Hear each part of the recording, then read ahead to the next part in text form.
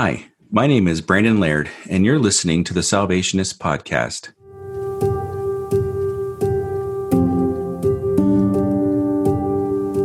Welcome to another episode of Mission in a Pandemic, a 6-episode podcast that will feature insights into how the Salvation Army is adapting as we reopen during the pandemic.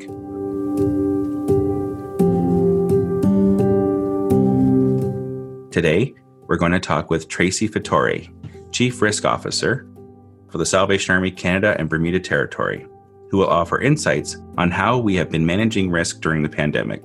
Thank you, Tracy, for coming on today. Thank you so much for having me. During the pandemic, many of our units have continued to be open, as well as ones who have closed are reopening. What has the Salvation Army in Canada and Bermuda been doing to reopen ministry units safely?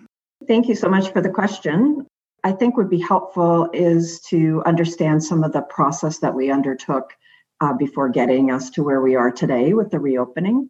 So since the beginning of the pandemic, approximately mid-March, the Salvation Army Canada and Bermuda has initiated a territorial COVID response team, which is managed under the leadership of our Chief Secretary, Colonel Edward Hill. This response team had been meeting regularly and almost daily at the outset to oversee the territorial response. This group is also responsible for overseeing the reopening processes across the territory. So this group is made up of members of the Territorial Risk Management Committee, which is cabinet, as well as a number of other leaders, for example, from National Recycling, Property Department, Social Services, Information Technology, Emergency Disaster Services, and Employee Relations. So this group has been doing a great job in overseeing essentially the territorial response to the pandemic, generally speaking. Additionally, Territorial Executive Committee, the TEC, has also been meeting regularly, and at one point was meeting at least weekly, sometimes twice a week, to also review issues and potential solutions at a territorial level. So this is really essentially the divisional leadership. So for example, that group would also discuss things like personal protective equipment availability across the territory, supplies, allocation of government grants, and other issues that might be being experienced across the territory. So this team really has been supporting the response. Also, we're very much involved in making territorial decisions around closing down services. So, for example, our thrift stores, making the decision around stopping things like worship services in our churches and things like closing daycares, decisions such as those. And obviously, those are based on what we were getting in terms of recommendations and requirements from public health, as well as looking at risk management, because obviously the most important thing throughout this process is the safety of our people. So this group has been working really hard to ensure the process has been in place around closure. Now, as you can imagine, closing down actually seemed much easier than the reopening process. And the reason for this has been because every province and every local public health unit has essentially put in place their own specific set of requirements to reopen. So for example, to reopen a thrift store in Newfoundland versus reopening a thrift store in Ontario or out in BC, there are different requirements that the government is expecting to be in place. And each of those provinces or divisions have also been at different stages in the reopening when you look at what the government is saying is reopening.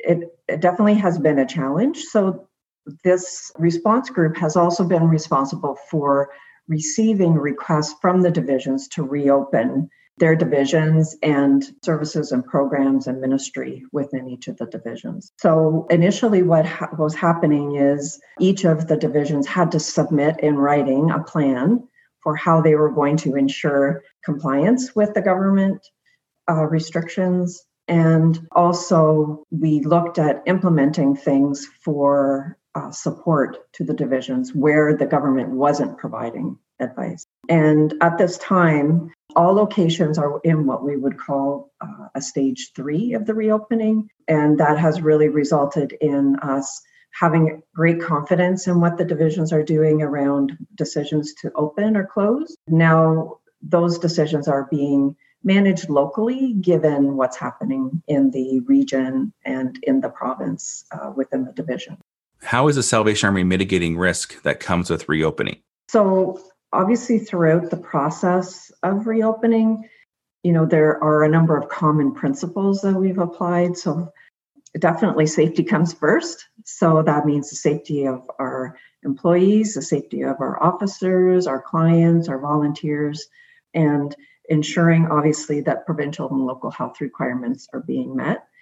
And also we're looking for compliance with our territorial policies. So for example, we've also developed some FAQs for employee and staff and volunteer screening, and ensuring that we are making sure that people that are coming to offer services or to provide worship services, that they don't have COVID, that they don't have any of the symptoms, they aren't ill themselves. And also at the same time that we're also screening people that are using our services to ensure that they aren't ill. So that would just be an example. And we've also implemented a number of frequently asked questions to support our officers and staff, because these are very complicated issues and we want to provide as much support as we can. So essentially that's sort of where we're at today, is for the most part, with some variance across the different divisions. Most plans for reopening have been reviewed and approved. That being said, there have been a number of decisions that have been made regarding certain things that will not reopen at this time, because these things can't be provided in a way that meets the requirements of public health, or there's just many challenges in terms of actually being able to implement. So for example, things like meeting the social distancing requirements. Say, for example, in a small church, one of the requirements in one of the provinces is you must reduce your occupancy levels to a certain percentage, that you must have so much distance between people that are attending. You must have so much distance between an entrance and an exit. You must have a separate entrance and an exit. So some of these things just are very difficult to meet depending on the physical layout of a particular building. And some of it is also the resources required. So ensuring PPE is there, ensuring hand sanitizer is there. There's certain cleaning protocols that have to be met. So it's very detailed and it's very complex. Decisions have to be taken around, can we actually open safely? Most of these decisions, while being reviewed at the territorial level, are now being made within the division. What does the new normal look like for the Salvation Army, Tracy? So what the new normal looks like is us continuing to monitor and comply with the public health guidelines. As mentioned earlier, these are going to vary depending where you are in the territory. And even within a particular division or within a particular province, the local public health unit also has the authority to implement additional restrictions. So the new normal requires us to be very diligent and ensure that we are staying on top of what the expectations are. And it will require us to also continue to be flexible and nimble, because what we expect to see, particularly with the second wave, is COVID activity will increase in particular areas. So I don't expect that we'll see, and this could change depending on how the situation evolves, but at this point, we're not expecting to see a complete closure as we saw at the beginning of the pandemic. But what we're more likely to see is closures based on local activity. So for example, this will likely be taking place in large cities where there's large populations, where the transmission of COVID is happening with greater frequency and severity. So you could have a local outbreak in a particular city, and the local public health unit will make a decision to close down certain services. So that would mean things that we decided to open, for example, a A church may be running some services in compliance with the new guidelines, or a thrift store may be operating the way it should be with the new guidelines. But because of increased COVID activity, public health may indicate that those services should shut down or even be further restricted. So reducing the numbers, et cetera, of people that are permitted into the store or into the church. So that's going to require us to be diligent and to be flexible. And obviously, these are decisions that we don't take lightly because it has an impact on people.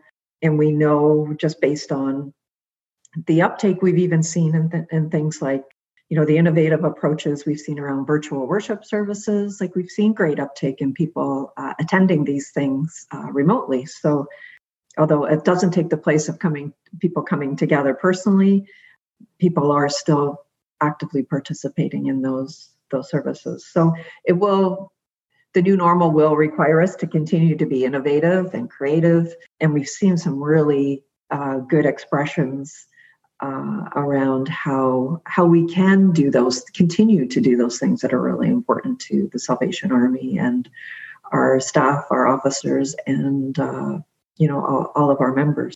So you touched on some innovation there, and your answer sort of talks about the diversity of Canada. Like, depending on where you are and what's happening with COVID in your area, you're going to have to pivot. You're going to have to react.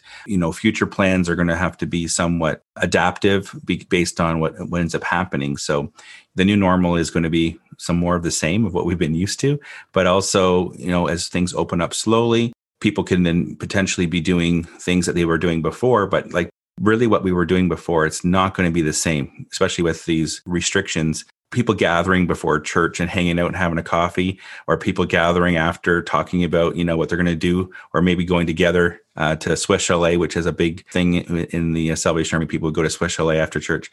Those things aren't going to be happening right away because we're still not there as a population. But you did talk about innovation and some things that we've been doing with the virtual worship services.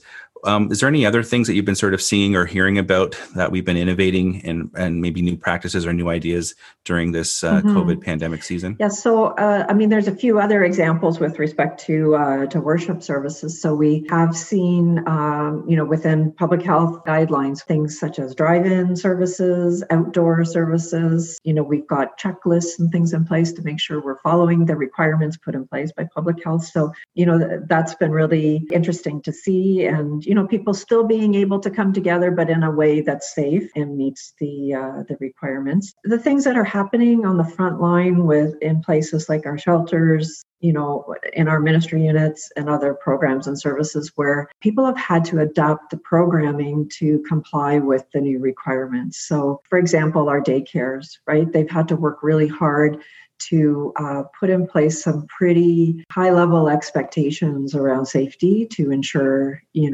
that the children are kept safe. Things such as defining drop-off and pick-up zones and ensuring, they're looking at the type of where they have toys stored and also just the number of staff that are required to oversee the children. So, people have really taken it to heart. They're taking it very seriously and are actually adapting their programs and their services to be compliant so that they can still continue provide the mission of the Army. So that's been really, really exciting to see. The other thing is just generally speaking in terms of, on the administrative side, we very easily transitioned to working from home where that was possible and where that fit for people in terms of the role that they have. And we had no disruptions with respect to that. It's just amazing, an organization this size that we've been able to adapt with no major issues in relationship to that. People have continued to work really hard and provide all the services that they were providing before, but from a different place and at home. Now, saying that, we know that, that isn't the ideal environment for everyone. Through the reopening processes, we've been looking at how we can adapt and accommodate for those types of things and get people back in their location if that is the right thing for us to do and meets the requirements. We've also seen some really, really good examples of what I would call exemplary services as well. So, for example, in Newfoundland, in the height of the pandemic, all the restaurants closed. We had a number of volunteers, about 50 volunteers, and this was coordinated through our emergency disaster services team. They provided over 2,500 meals for truckers because they had no way to get food because all the restaurants were closed. We've also been very fortunate to receive some excellent support from partners through donation, either products or also financially in terms of grants.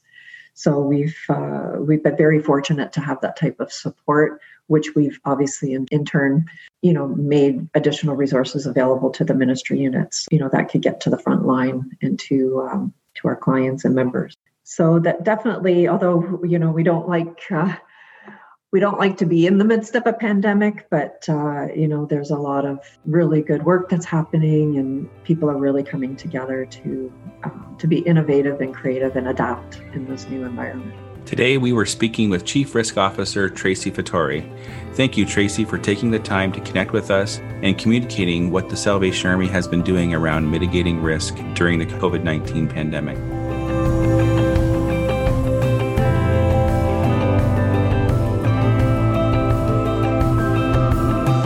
Thanks for listening to the Salvationist Mission in a Pandemic podcast. For new episodes, be sure to visit salvationist.ca/podcast. For more Army news, visit salvationist.ca. And if you would like to get news delivered directly to your email inbox, sign up for our weekly newsletter at salvationist.ca/newsletter.